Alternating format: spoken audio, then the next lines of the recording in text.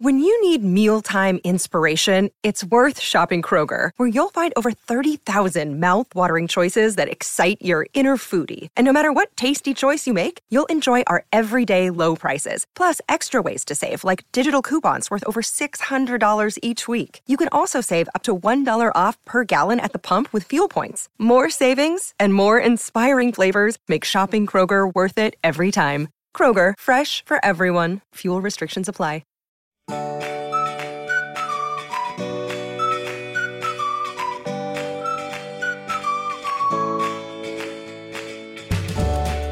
Welcome to another Mother Runner. This is Sarah Bowen Shea, and I'm joined by Adrienne Martini. Welcome, Adrienne.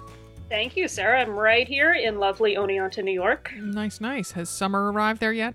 Oh, with a vengeance. It went from pretty much winter to 90 degrees. Yeah, so the East Coast specializes in doing that. It really does. It's our thing. You know, we all have to have a thing. This is ours. Yeah, I went for my first hot, humid, gross long run on Saturday. Wish I'd left an hour earlier than I did. By the time I got home, I was just a drowned rat, apparently. Just kind of lay down on the floor for a while.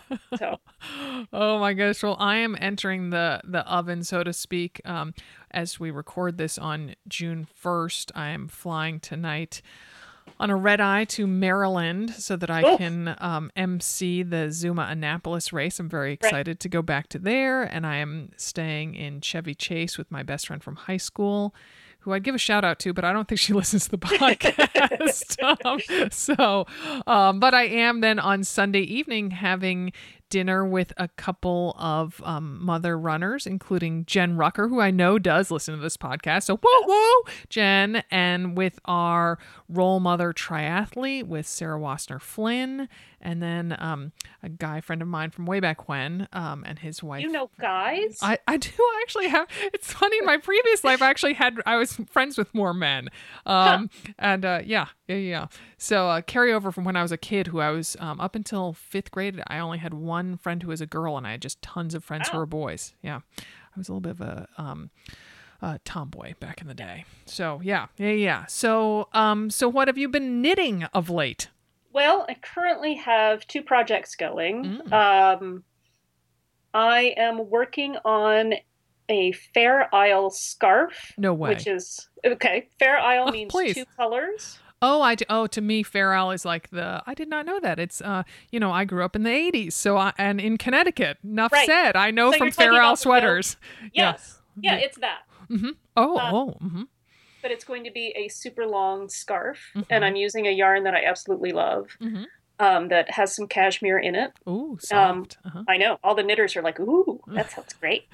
But it's a project that's probably easily going to take me for the rest of the year. I kind of do a little bit of it and then put it down and do something else. Do you knit less as the weather heats up? I do. Mm-hmm. I do, because I'm a wuss.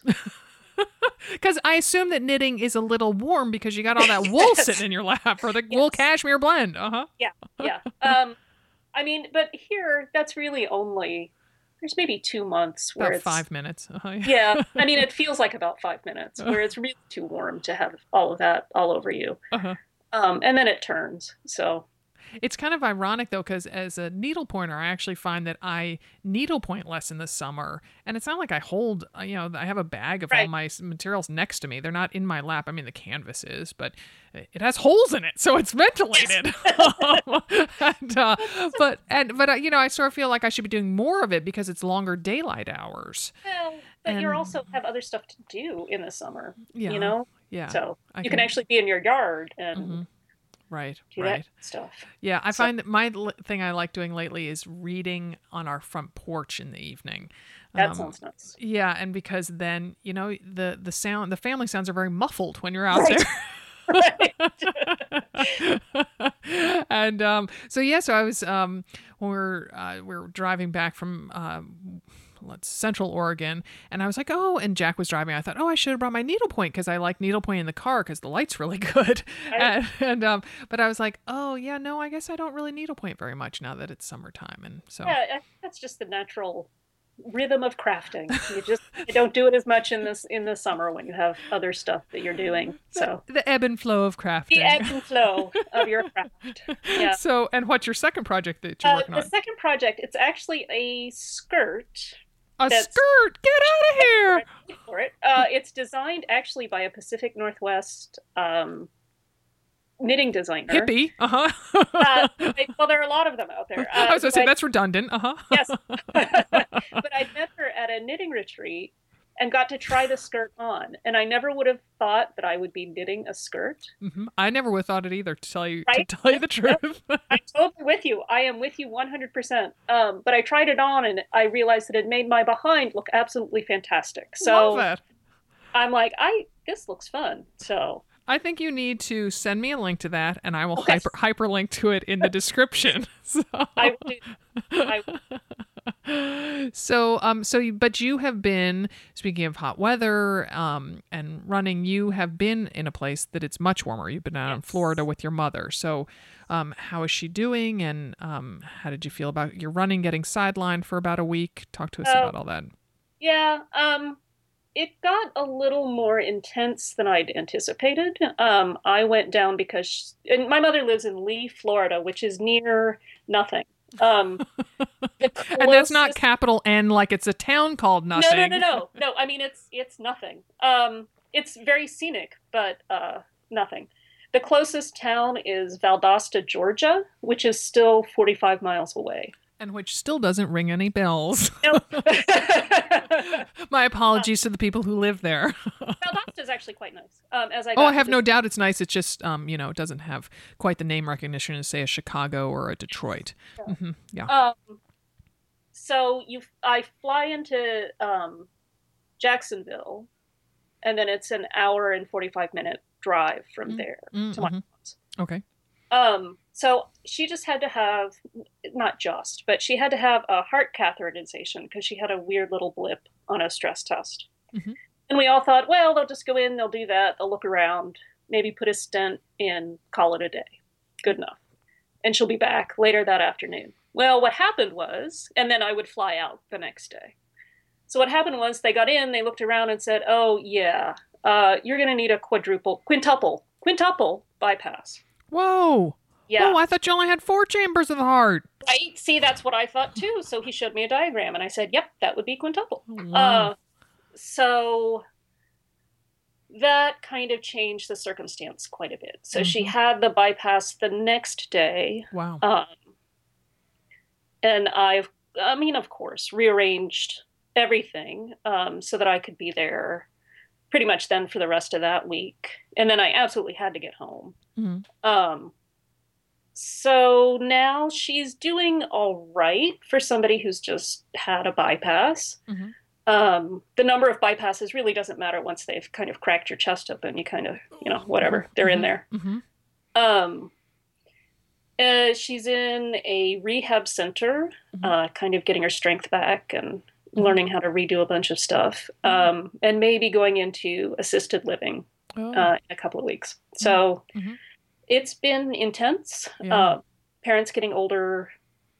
Sucks. It's just rough. Yeah. I mean, what are you going to do?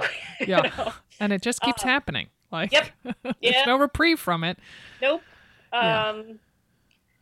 So, it is what it is. But when I was down there, so I wound up in Valdosta because that's where they did the heart cath. And when we discovered that she would be having the surgery there, rather than drive the 45 minutes back and forth to her house, I just got a hotel room in Valdosta. And also did things like I was near a Target and I realized I hadn't packed enough underpants. So I had to go buy underpants. These things happen. And there's actually a wonderful group of soul sisters who made sure that I felt well taken care of, even though I was alone in duress without clean underpants. So I do want to say thank you to all of them. So some of the women, some of the mother runners you've met through the community, or? Yep. Oh, yep. That's awesome. That's yeah, really it was awesome. pretty awesome. Very nice. Very nice. So, we're working through that. But on a happier note, I want to know about how your super duper duper long run with your friend Will went. Yes. Speaking of male friends, look at I that. know, right? Suddenly I sound like a woman who has loads of male friends. Oh, what a mystery. So, yes. So thanks for asking. So Will is to recap, to bring back the recurring character of Will. So he, and I stand corrected, he is running his first marathon on his 60th birthday, which is the day before Father's Day. Okay. So I thought 3 stars were aligning, just 2 are on the actual day. Well, this is no good. Yeah, right. Well, that story's blown. But Will lives up in Seattle, and so he's following a train like a mother plan, and he sometimes will call or text in a slight bit of a panic about some run that he's nervous about or something. So I was like, "Hey, Will, what?" And we love when Will visits. Just the whole family just loves it.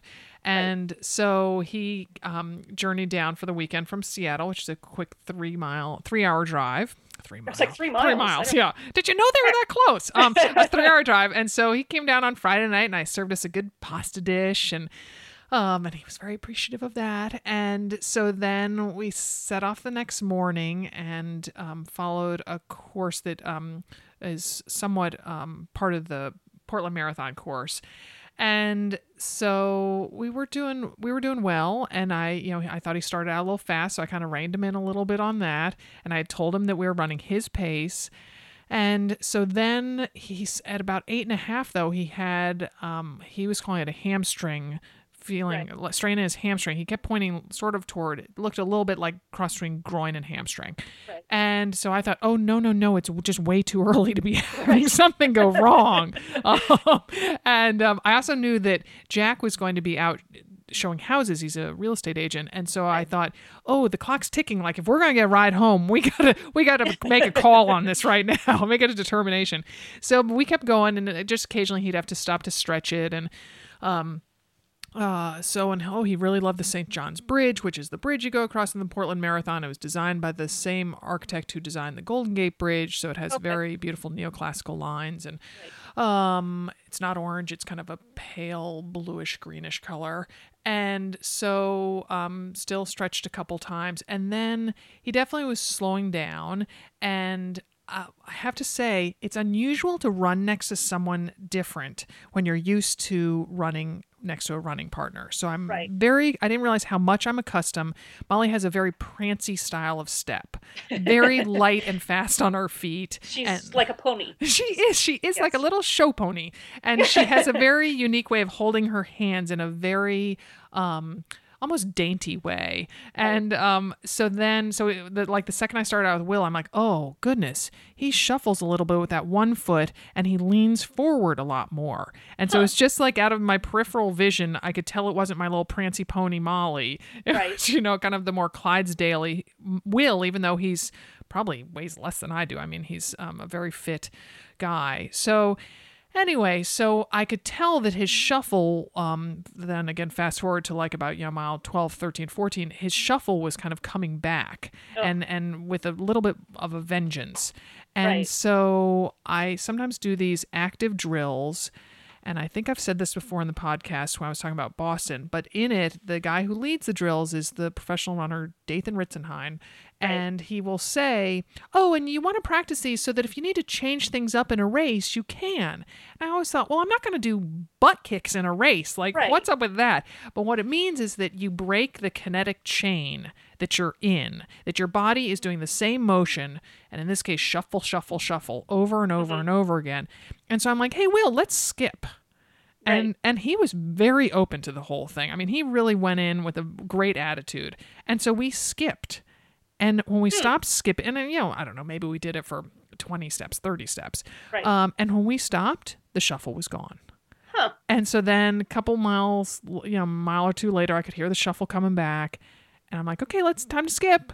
Because I just also thought, okay, I'm not going to try to teach him one of the more, we're not going to grapevine. We're not going to do, high knees or something that's really going to tire us out. So skipping seemed to break that kinetic chain just dandy.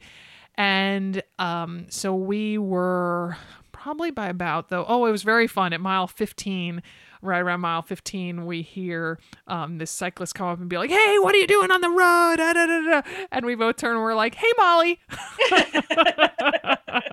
And she was messing with us, and she figured I had told her our route, so it's a common route, but I think she probably was like, "Oh, maybe I'll see Sarah and Will."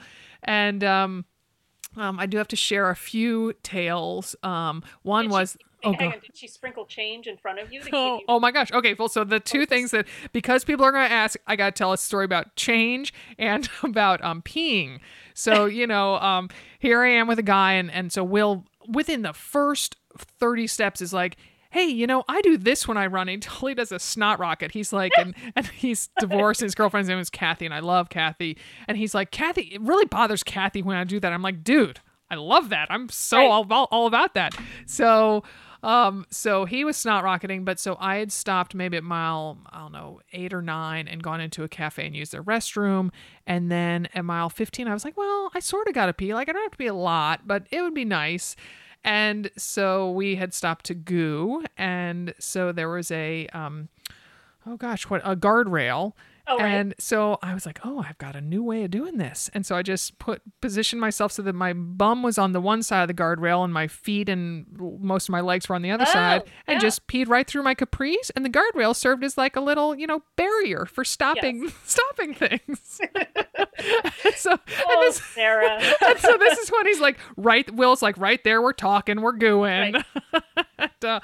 But so both of us were totally looking for change. Right. And so maybe a mile after the peeing stop, the pee goo stop, we got to an intersection, and there was a Plaid Pantry, which is kind of like a 7-Eleven or Cumberland Farms, and a convenience store. That is the generic term for what it was. And so there was a light there, and I said, "Hey, Will, go press the walk signal, and I'm going to look through this parking lot for change." So I do that, and he is very fastidious about throwing out his goo wrappers. Right. And so he saw... As one should be. Yes, yeah, but versus I'd put another one in my pocket or something, for him. And so, because my Saucony Bullet Capris have these lovely big pockets. I love those pockets. And so he walks toward this garbage can that was on the other side of a bus shelter, and as he's walking past the bus shelter, he sees a penny. And I'm like, "No way. You wouldn't have seen that if I hadn't looked through the parking lot. You ought to give that to me." And he's like, "No, it's mine." Oh, good. So then we run a little bit further, and this is a true Portland story because unfortunately, there was a homeless woman sleeping on the curb. Right. And so we look at her to, sort of to make sure she's okay. And there, right next to her, is a shiny quarter. And I was like, "Gah, gah, gah, gah, gah, gah, gah." And so Will was like, "Keep running, Sarah. Just keep running. You can't pick that quarter up." Like, I didn't say it out loud, but he knew. So then finally at around, mile 18, I found a penny. And then at mile 19.9, I found my own quarter that did not possibly belong to a homeless person. But the universe said, "Good, Sarah." Yes. Good. So, and oh my gosh, I have to give kudos to Will because I stupidly turned off my GPS at one point at a light, and at that light where he found the penny, I was so distracted by the arguing over it that I didn't turn it back on for about a third of a mile. And then I'm like, "Oh, Will, I'm so sorry because I got to run until it says 20. Right. And I was like, so we debated whether I should run ahead and come back because his pace definitely slowed down considerably. And I could have, added on a third of a mile and still not really gone ahead of him. And so, but he was like, "I'm going to wait till mile 19 to see how I feel. Going to wait." Cause I'm like, cause I really want us to finish together. Right. And at mile 19, he said, "Nope, we're going we're going until your GPS says 20. And at mile 19.8, I start, or 19 3/4. I'm like, "Come on, Will, stay with me. Because by that point he was anywhere from 5 steps to half a block behind me. Right. And I'm like, "Come on, stay with me. We're going to finish this thing strong." I was just saying anything that came into my mind. Exactly. Then with I don't know, 200 meters to go, suddenly a fire gets lit under Will and he takes off and it's on this curve. And I'm like having to sprint to catch up with them. We were just so excited and he was so proud and I was so proud of him. and we did the active drills with the dynamic flexibility before and after. And he was like, the next day, he's like, I feel so good. And he works with a bunch of runners, and one of whom was going to be a pacer for the 3:15 group in a marathon. So that means that dude can probably run a sub-3 marathon, right? Yeah, easily. So he runs with all these, people. And I talked to him maybe 4 days later. He's like, I've been telling everybody in my office about the run and how well we did. And so it was very rewarding. And what I have learned is when you run at a significantly slower pace than your own, it feels really great. Yeah, it really does. Yeah, although there aren't many who have slower paces than me. But I have done it on occasion. Right. And I was and it was just so exciting to share it with him. And it was a great day for running. It was overcast and the rain held off. And it was just, and I was actually feeling peppy the entire way. So which maybe makes people want to throw their phone to the ground and step sometimes. on it. Yeah. Oh, yeah. So when I'm doing my 20 milers in prep for the New York City Marathon, are you going to come out and be peppy? Is that your plan? I think you might, bonk me on the head. So yes, my marathon mantra. Shut up, shut up, shut up. Excellent mantra. Oh my gosh. Well, there's no kind of natural lead in from our conversation about 20 milers into our topic. So our show today is about a topic I've wanted to cover for about 2 years, ever since I went on a group run with our second guest, Doa El Hagan.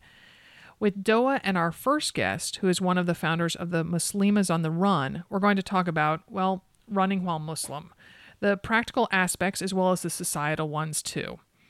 But first, we're going to take a break. Please stay with us. So I want to welcome Monica Wallace, who is one of the co-founders of a group called Muslimas on the Run, which aims to foster a strong sisterhood of Muslim women through movement. Thank you for joining us, Monica. Thank you for having me. So first up, please tell us about yourself, such as where you live, how many kids you have, and if you work outside the home other than organizing Muslimas on the Run. Sure. And again, thanks for having me on the program. I'm pretty excited to kind of help explain Muslimas on the Run organization, but a little bit about myself. I'm actually a mother of three, mother and a wife of 3 children. I live right outside of Raleigh, North Carolina, in a little town called Cary. So if you're familiar with Duke, UNC, and that big rivalry, I'm all in the mix of that. I'm originally from Philadelphia, born and raised, and I relocated here about 10 years ago. And this is where I've made my home. I have 2 teenagers, one that will be graduating from high school next year and one just starting high school.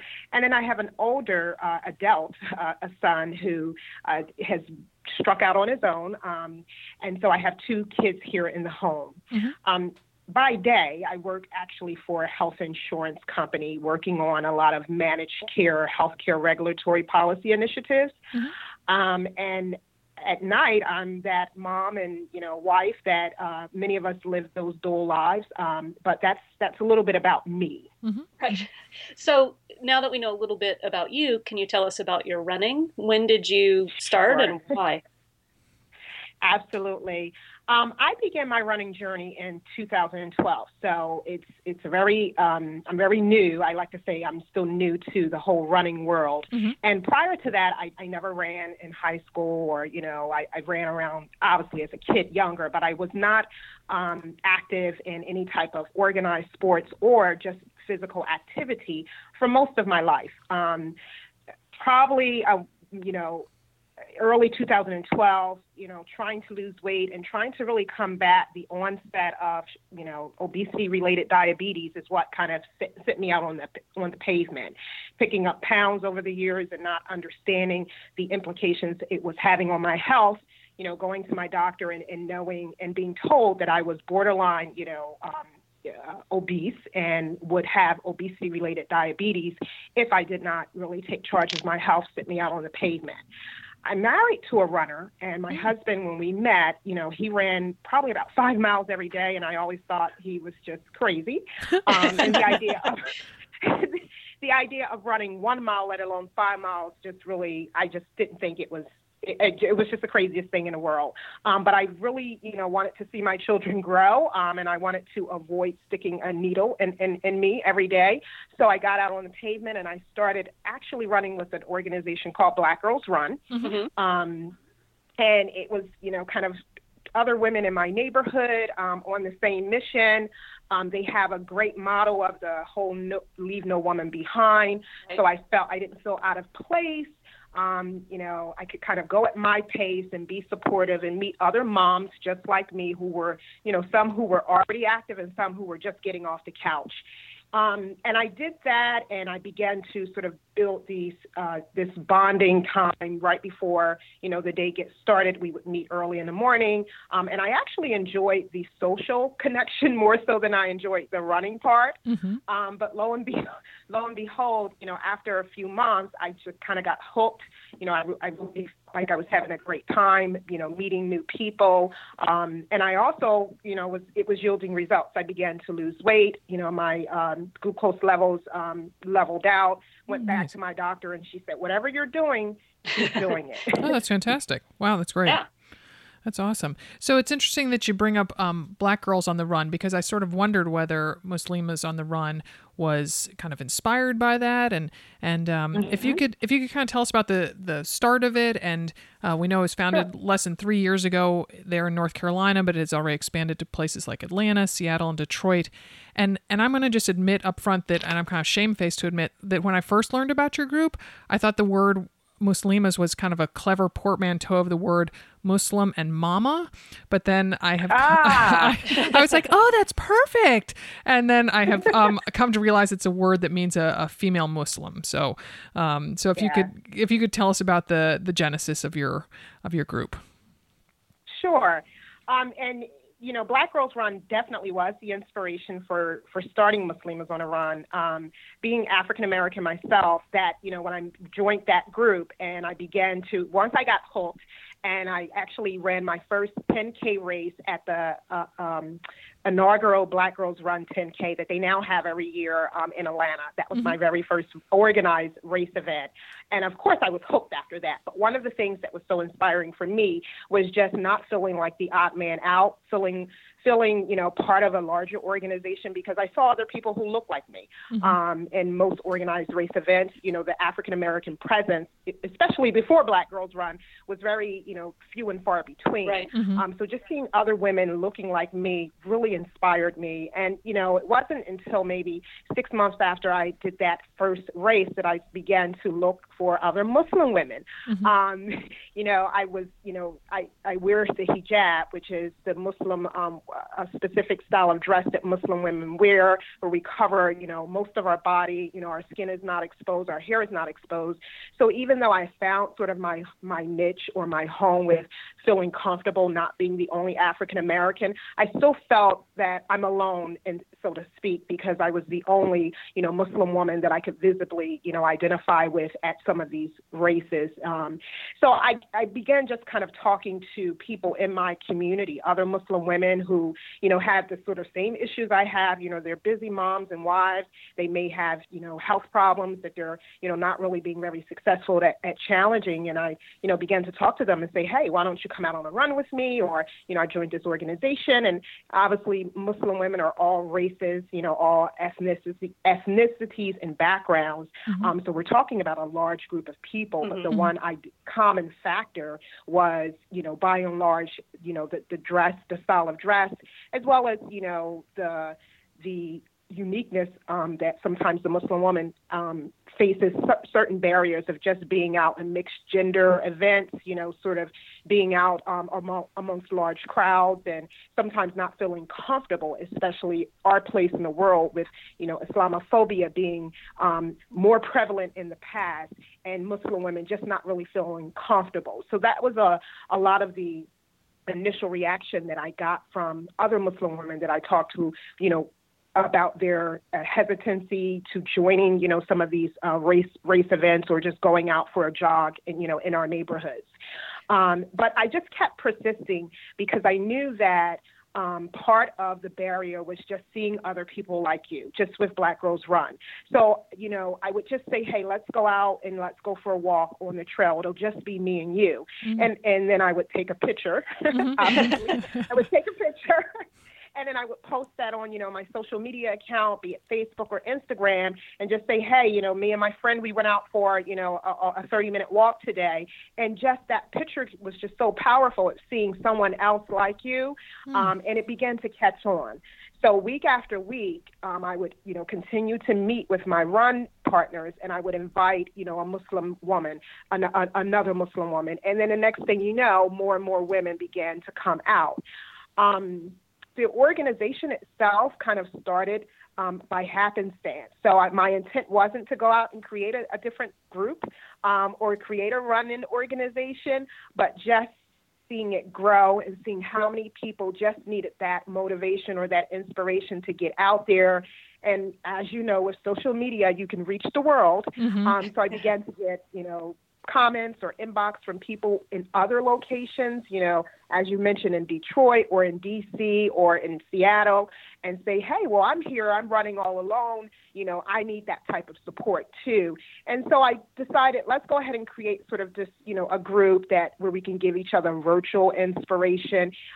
In some cases, we have clusters of Muslim women in large metropolitan areas like a Dearborn or a Philadelphia. Mm-hmm. In other cases, you may be in Norman, Oklahoma, and you're the only one like you. So I created the group just as an inspiration to give those lone runners or, small communities some support, virtual support. And then, it just continued to grow into a point where me and my other two co-founders felt that we should really probably, create a group and make sure that we're supporting the women in the best way that we can. Nice. So in terms of that support, kind of on a practical level, do you all go on group runs? Is it Mm-hmm. Is there something that all the chapters have in common? Sure. So all of the chapters, we definitely try to get together on a weekly basis and go on group runs.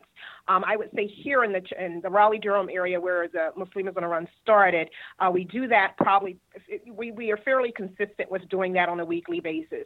In other areas, it may be less frequent. It may be on a monthly basis, and it's not always centered around running. We have our group in Baltimore where they actually get together and they do a group workout. Sometimes that workout is walking or running. Sometimes that workout may be Zumba or something, that meets the needs of those women in that area. In all of our chapter areas, we establish, weekly or monthly group activities where the local folks can take part of that. We also try to annually get together and do a national meetup. And that's just to give support to those folks that may, they may be an area where there isn't a local chapter, but they still feel the connection to Muslimas on a Run. They feel the camaraderie, that we hand out over social media. We try to kind of publish a race calendar. So for a lot of our runners that travel, such as myself, I travel a lot for races. So when I'm coming into a new city, we'll arrange meetups so that the women in that local area can at least meet with some of the members of Muslimas on a Run and get a group run-in together.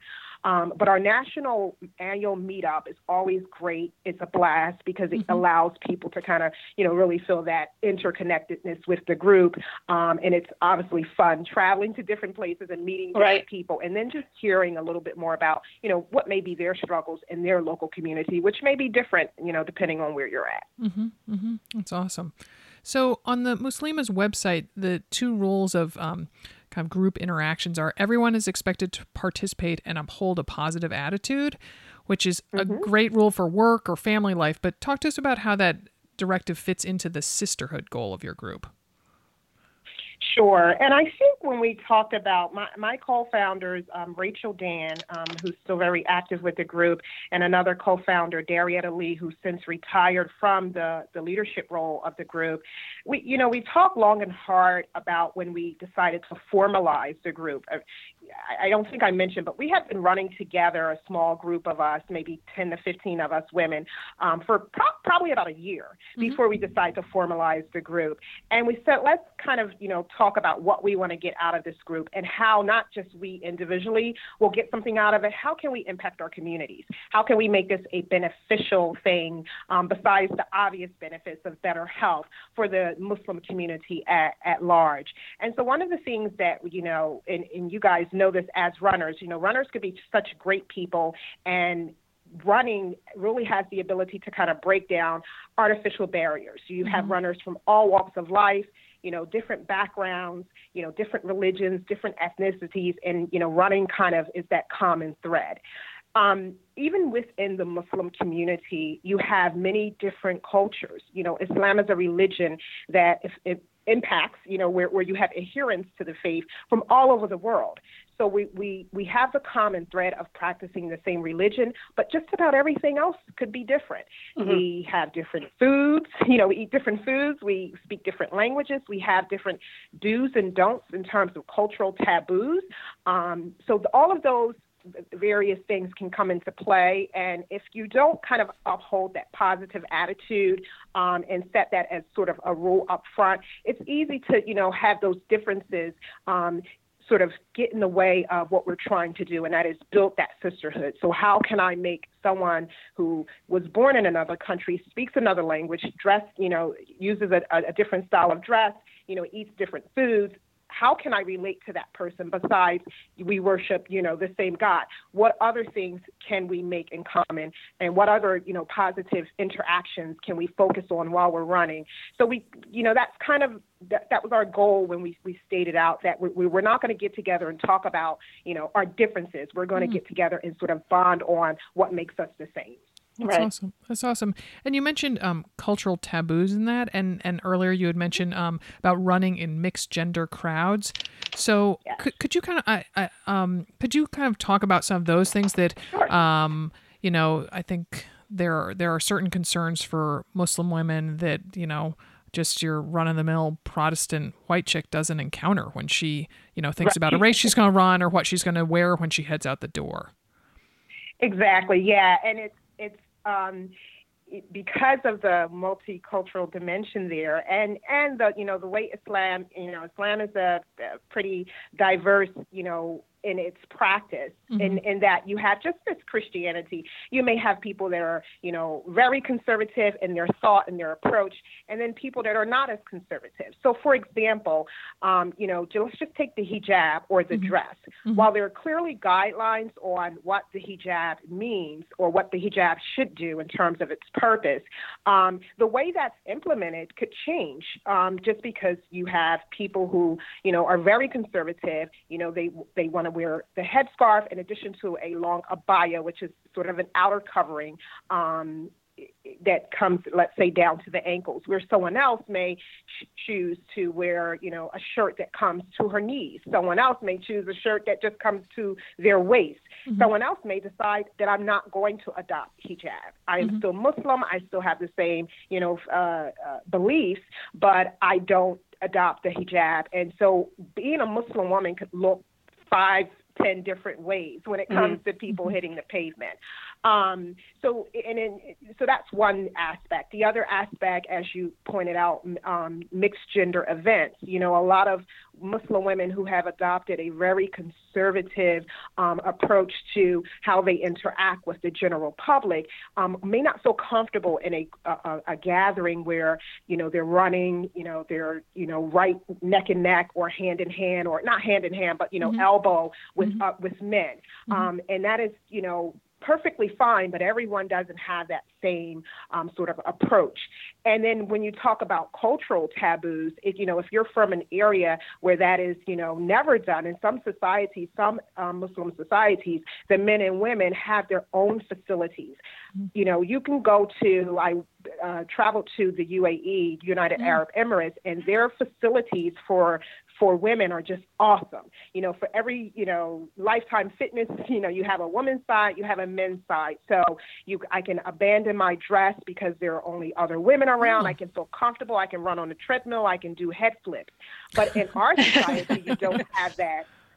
Yeah. You don't have that separation. So I may not feel comfortable coming from an area where I can kind of be totally free and fancy.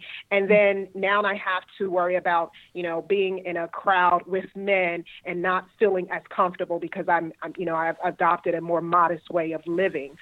So those are the type of, things that do come into play. And I'm hoping Muslimas on a Run can be just a unifying factor and understand there's a place for everyone in this organization. There's a place for someone who feels, very uncomfortable and wants to, kind of stick to a more conservative way. And we actually sometimes target women-only races for that. Mm-hmm. And then there's a place in our organization for people who, hey, I don't care. My teammate, he's a guy, I'm high-fiving, we're running hand in hand, and, we're just having a ball. So we're not here to really guide people spiritually about their personal choices. We're here to help them enhance their lifestyles without any discomfort that they would otherwise have in other settings. Mm-hmm. Right. Mm-hmm.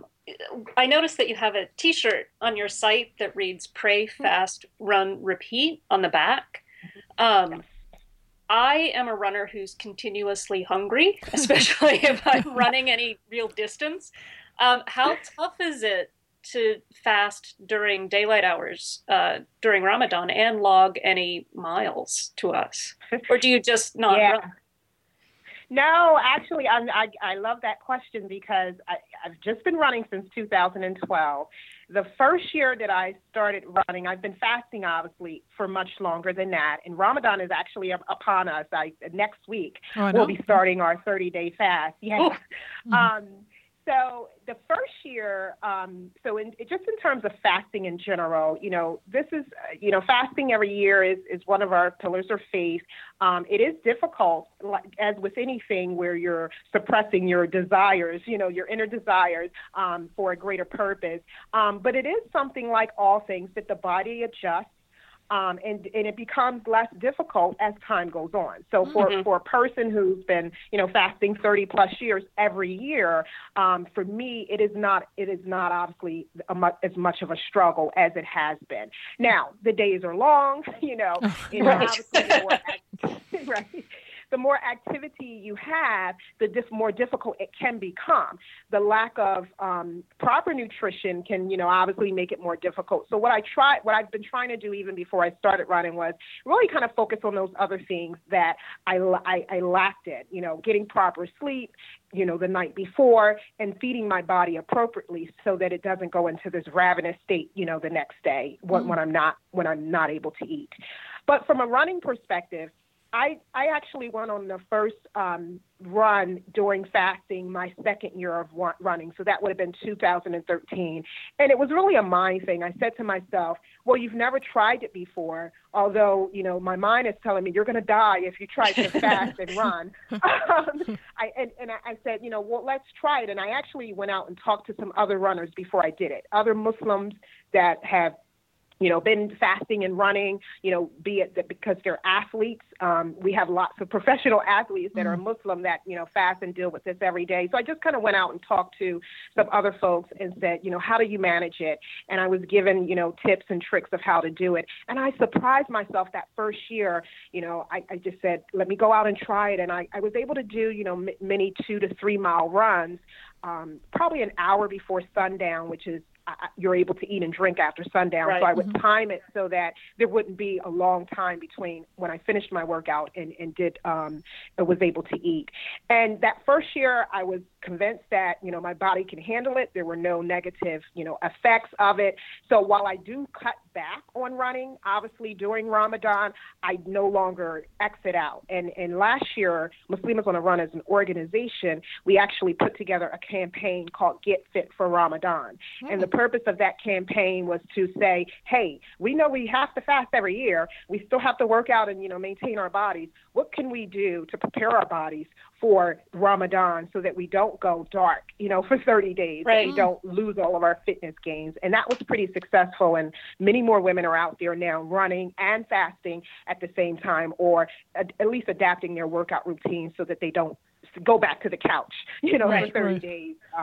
Yeah. That's fantastic. That's fantastic. So final question. if you can share a story of a friendship or a connection made via Muslimas on the Run that really stands out in your mind. Oh, I have many, but Okay, I'll just share one. You could share two. We could go with two if you want. So. I would say the first story I would like to share is another Muslima runner who, at the time we met through social media, she was active in running, but she was not active in wearing hijab, and that's the Muslim style of dress for the women. And I would post my pictures, as I stated, of me running, with my hijab, and I would post them in different groups that obviously weren't meant just for Muslim women. And I had this one woman reach out to me. She lived in Houston, Texas, which, as you know, hot all the time. Hot and humid, yeah. She reached out to me and she said, how do you manage running in those, clothes? Like it's hot where I'm at. And while I'm in Raleigh, North Carolina, it's not as hot as Texas. Let's just face it. Once you get above 70 degrees, it's all relative. You're hot. So what, 70, 80, 90, you're just hot. So she reached out and just asked me questions, and I had the same sort of conversation I'm having with you about the body adjusting. Of course, it's hot, but after a while, you're not going to pass out. You're not going to die. I mean, provided you still hydrate, you're not going to pass out. Things of that nature. And I gave her little things that I did, kind of putting together things to make it cooler for me, using sort of tennis skirts as a makeshift, outfit that would still keep me covered but keep me cool. And so she said she would try that. She did, obviously. She was successful. She actually followed up with me months later to say, by the way, thanks for your tips. I just started wearing my hijab while running. My performance hasn't went down. In fact, my performance has improved. She got faster. Oh, nice. And the best thing about it for me was that she said, now that I don't have, I was able to do this, I decided to adopt the dress full time. So not only, was she, able to keep running, she decided I'm going to wear hijab, not just on the pavement, but off the pavement as well. So that really was a heartwarming story for me. It was actually kind of shocking because I didn't expect it. Social media has the ability to impact people's lives beyond what we even think, when we're having these interactions. So it was very, very powerful for me. It also kind of speaks to the power of running, that it makes women stronger in all facets of their life. Yes. Yeah. And if you have time, I just want to tell one more story. Oh, yeah, no, love to hear one. Please. Yeah. My mother, who is also a Muslim, she actually started walking. She said, this running thing, that's just too much for me. I'm an old lady. I'm never going to do that, but I'm going to start walking. And she said, I'm going to try to get some of the, older women from my mosque to walk as well. And one of her motivations was that, 5 times a day, we actually make prayers that requires you to, bend and kneel and prostrate. Similar to, when you do yoga, you may see someone doing these, moves. Muslims, our prayers require all of that stretching and bending. So it can be very difficult for someone who's overweight, number one, or someone who's just simply not in shape. Their joints are achy, or they have bad knees, or they're putting too much weight. They have too much weight on their body. So it's, they have to sit in chairs to make the prayers. So my mother, she started walking, and at some point she progressed. I want to run now. So she would do a little run, walk. And while her group did not progress to the running part, she said after about 3 months, at least 3 of the women that used to have to sit and pray in chairs could now stand up and actually perform, all of the prayer rituals. So, and when she told me that, I said, and she actually said to me, keep doing what you're doing, because it's really making a difference. And I never thought I would hear that coming from my mother's, mouth, who would say, would you stop running, all these miles, you're going to kill yourself. So that was very incredibly powerful, and that was when I realized the power that, something like Muslims on a Run can have, not just from a health perspective, but from a spiritual perspective. It can really enhance lives on multiple levels. So I was very proud at that time. Oh, that's wonderful. That's wonderful. Well, thank you so much for joining us, Monica. We really, it was enlightening and very interesting. Thank you. Thank you for having me.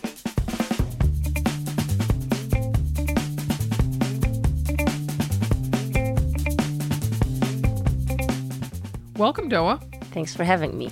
So, can you tell us a little bit about yourself? Kind of where you live, how many kids you have, all of that kind of stuff. I live in Portland, Oregon, and I have 2 kids, a boy in 7th grade and a girl in 4th grade. Do you work outside the home? Do you work inside the home? No. Little of both. Wherever the work needs to get Yes. done. I volunteer a lot, but I'm not working. Well, volunteering's work, right? You know. So please tell us a bit about your running. I know earlier this month I got to witness you both before and after your first ever half marathon. Yeah, and we'll get into that in a little bit. But how long have you been running? What got you started? Was it Cindy? Kind of, and other friends. So I started running just a little over 4 years ago. And the reason was, I guess there are a couple reasons. One was I stopped my membership at the gym, was looking for a new gym, and started walking around because I always loved walking. I used to walk with my mom a lot around the tracks when I was younger. So from there, because we have some slopes around the neighborhood, so I started running down slope. And also I had my first smartphone, and I had seen my friends posting on Facebook through their running apps, like I ran so-and-so. So it just started like that. Right. And then now I think I'm addicted, I would say. Yeah, I just love That's okay. running. We understand. Noah, yes. So I am a runner who is also kind of chronically warm. And I was just in Florida, and the idea of even covering more than my body than I absolutely had to just makes me kind of wilt a little bit. How do you think about dressing when you go out for a run? What do you need to cover? How do you keep yourself cool? And just how do you go about it? Okay, so I have been wearing the hijab since I was 12 years old, so that would be 16 years old. I know everybody now will calculate my my age, but that's fine. I don't care. Both Sarah and I. So I'm used to it, and I always think that when it's too hot, it's just too hot for everyone, kind of. And of course, I wear light, like cotton T-shirt and pants. But so you definitely... I have to I've seen you, cover everything except my hands and my face. So that's including head, hair, neck, and everywhere else. And then what sort of fabric is it? Because I gotta say, when you finished your half marathon, you weren't like totally drenched in sweat. Like you didn't have like if I wore a headscarf, mine would look like a towel after getting out of a pool or something. Like why is it not like soaking wet? Yeah, it's I think it's a mix of cotton and maybe some synthetic material. But the T-shirts were the tech T-shirt from one of the Coast Plus event races. That's the T-shirt I love the most, which brings me to the tricky part, is finding a long sleeve shirt that's good enough for running. Sometimes I have to do 2 layers. So I do the stick T-shirt, the long sleeve, because it's very, very light. And then I put like a half sleeve longer shirt. Right. Because a tricky part for me is also the T-shirt being long enough, like kind of past the buttocks, like covering part of the hips, which is not easy to find. So That's a good... Yeah. And is that part of religion that you feel that way, or that's just So the hijab, as far as I understand it, is not just covering, it's also being a bit loose. And this loose part varies from one Muslima to another. So it should be the looser the better, kind of. But so anyway, so that's why it's hard to find loose pants and kind of loose long T-shirts too. Right. So that could be a challenge to running. Could you do kind of a wrap on your lower half, like wear pants? No, and then I just wrap? found, which was very strange, a couple of long T-shirts at Nike a couple years back, and I got a couple of those because it's hard to find long T-shirts. So I wear them. They're half sleeves, so I have to put a layer beneath. In the winter, it's easier. I find some long, I would say, sweaters that I can put on. Yeah, but I would say for maybe for some others it will be harder because they prefer to wear longer and looser than me. For some it might be easier because they might be less concerned about that. So it's like a range. Right. Right. And then this is because I am such a heavy sweater. Do you keep a separate headscarf for running? And then other ones? I mean, you're wearing a very pretty off-white one today. I assume you do not run in that. Yeah, I usually wear the wrap ones. I wrap scarves on my daily. Yeah, every day. But with running, I have sort of like a one piece that you wear, like it's easy and breathable, so it's different. Yeah, I wear different ones It for almost running. seems like a buff or like not a like a loose balaclava or something like that covers your head. It definitely looked. It's not as fashionable as and what you don't you're wearing need now. like any pins or anything. Right. It's just you just wear it and And you're it's done. like elastic, so it stays. Yeah. But you still haven't got to the part about why you weren't sweating like a. Yeah, I know. I'm not sure if it's part of it's just getting used to it. I really don't know biologically what's what's the reason. And since we are talking about your race, tell us about how that went and spoiler alert, you were seen by medic afterwards because it was such a hot, sunny day. I mean, I was working a booth there and it was tough just being in the booth. Yeah. So, do you feel any of that was because of being all covered up, or that was just? It was warm, and although I lived in warmer places around the world, but I don't know why running in the warm weather isn't for me, it seems. So I ran 12 miles a couple weeks before my half, and I was totally fine. I didn't even had a sip of water, but it was earlier in the morning, so it was cooler. So I would say maybe the weather. I can't tell if it's the way I'm dressed or not because Sure. I haven't tried the other way around, but I don't think that's the major part. I think maybe I didn't hydrate enough a couple days before. Maybe just maybe just the heat. Yeah, because I mean, And also I pushed the pace. So I think the combination of the heat and pushing the pace on the race day, got me. Yeah. And so I think next time I have to just be more cautious with hydrating, not just the day before, maybe 3 to 4 days before.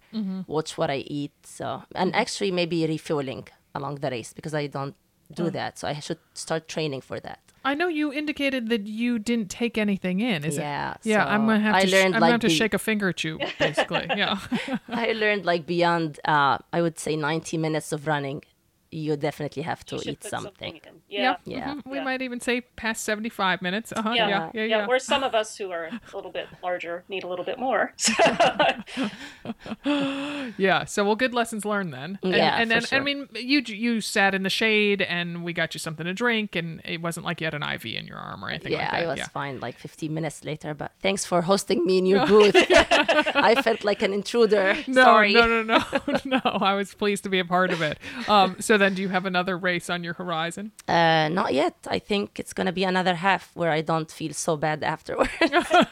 But we'll target a fall, wintry one for sure. Yeah, we have a few of those. It might be a little cloudy, a little rainy. You can deal with that. Yeah. Yeah. So after I first met you, I just kept thinking about how tough it must be to be observant during the month-long observance of Ramadan and to continue running somewhat regularly. So we talked about this with our previous guests, but tell us what practices you follow during Ramadan, like fasting, and how it affects your exercise. Okay. So fasting is basically you don't eat or drink from dawn, which is at this time of the year, it's like 3:30 a.m. Well, that's the thing here in Portland. I feel like we're almost in Alaska in terms of how light it is. Exactly. And then all the way to the sunset, which is around 9. So that's exactly around 17 and a half hours. No, but who's counting, right? Right. Come I know. on. And yeah, we don't drink even water because this is the question we always get. Not even water? Yeah, not even water. Wow. So it's a lunar calendar, so it shifts 10 days earlier every year. So in 10 years, it will be, I would say, I have 3-4 months earlier. So that's going to push it to the winter. So in the winter, it's very easy. Oh, sure. Because you Portland. wake up and have only a little bit of an early breakfast and then the dawn starts. And then you even have to eat before dinner time, which is 4:30. So it's easy, perfect. But then in the summer, it's just very long. Yeah. So I stopped running. Oh, you do? Honestly, in Ramadan, yeah. I basically stopped exercising, but I just practice my life. So I run errands and I drop the kids and I work around the home. So, but I don't precisely exercise. This year, I'm trying something different. I'll try just walking. Oh, But then the past 4 years, as I said, it's just completely stopped running. And then I gear up again after Ramadan. So yeah, take it easy. Just go for a mile or two and then go from there. But then I think by, like, I would say a month or two later, I'm back on track. So it doesn't take too long. Yeah. So you live in Portland, which is a pretty progressive place. Yeah. But even there, have you felt any anti-Muslim sentiment or heard any unfortunate comments while you've been out running? Or do you avoid certain areas when you're out? So honestly, I haven't experienced anything. And I'm not sure if I'm sure Portland has to do with it, but maybe also the neighborhood that I live in. I actually get the opposite. I always get compliments because I'm not sure if there are other hijabis running in my neighborhood. There are many who walk, but I get actually because I stand out, so I get strangers sometimes, like the bank teller or someone I haven't met before. Oh, are you the lady who runs along Saltzman all the time? I'm sure people listening now are like, oh, that's her. Yeah. I know who that is. So, but then when I went to the coast, like in Newport last summer, nothing happened. I just avoided. Like I was like, I had to think twice before heading out to run. I said, I don't think so. I don't think anybody knows me here. So I was worried. And I get sometimes when hate statements are on the rise, I get some advice from friends. Are you sure you want to run alone? I mean, in the street, I was like, no, I think we're fine in this neighborhood. So yeah, but I'm not sure. Maybe in other places around the States, it's not as easy for other Muslims. Yeah. Oh, that's too bad. Yeah. So, but I mean, like when you run along the waterfront or something, it's totally fine. Yeah. Exactly. So Monica was saying that some of the Muslimas are stay away from mixed gender races. Was that the reason why the race you ran was a women's race? Is that why you chose it or no? Oh, no. I ran the Coast Plus event since it started, and it's a mixed race, so I'm fine with that. Okay. But I can't speak of all Muslim women, of course, or all Muslimas. But we would like you to. So if you could really generalize. No, I'm kidding. No, I'm totally kidding. Yeah. So, and are there any other restrictions that we're sort of not thinking of or missing out on? I don't think so. I think it comes to maybe preference, but I have many of my friends, they're not runners yet. Some just started jogging a little bit. Maybe they're on their way to be runners, but they walk and they join me on Coast Plus. We have a team of around 30 last year. Hopefully it will get bigger this year. We're supporting Islamic Relief USA, which helps in the States and outside with disasters and stuff. So yeah, they walk in the race, and it's a mixed gender race, and they're fine. Yeah. So what advice do you give to any Muslim woman who might be listening to, about thinking about taking up running? It's great. Go out and run. Yeah, I think there are more Muslims who run now. So it's, and hopefully this will maybe push the sports wear companies to start like making things that more suitable for us. Yeah. Yeah. And are there any kind of pro-Muslimas that you look toward for, like, I mean, Monica was saying that she sort of talked to some of them and asked what they were doing or looked up online what they were doing for Ramadan. I mean, is there any, I think everybody gets really excited when they see someone in the Olympics, say, who's, wearing a headscarf or that sort of thing. I mean, do you feel like, do you relate to them or just like, whatever? Oh, no, I feel good, of course. Yeah. When I see others. Well, great. Well, thank you so much for joining us. Thanks for having me.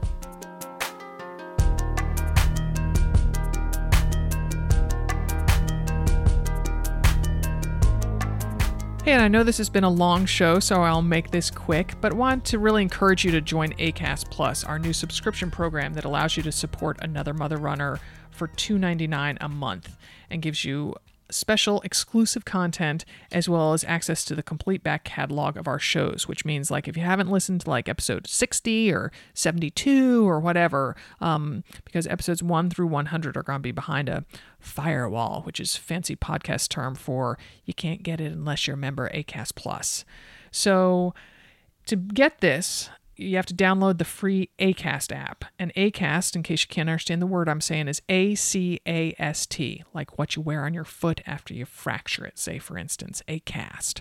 And then you search for Another Mother Runner, or you can go to acast.com/anothermotherrunner, and that's where you can join Acast Plus. And we really appreciate your support. And to everyone, many happy miles.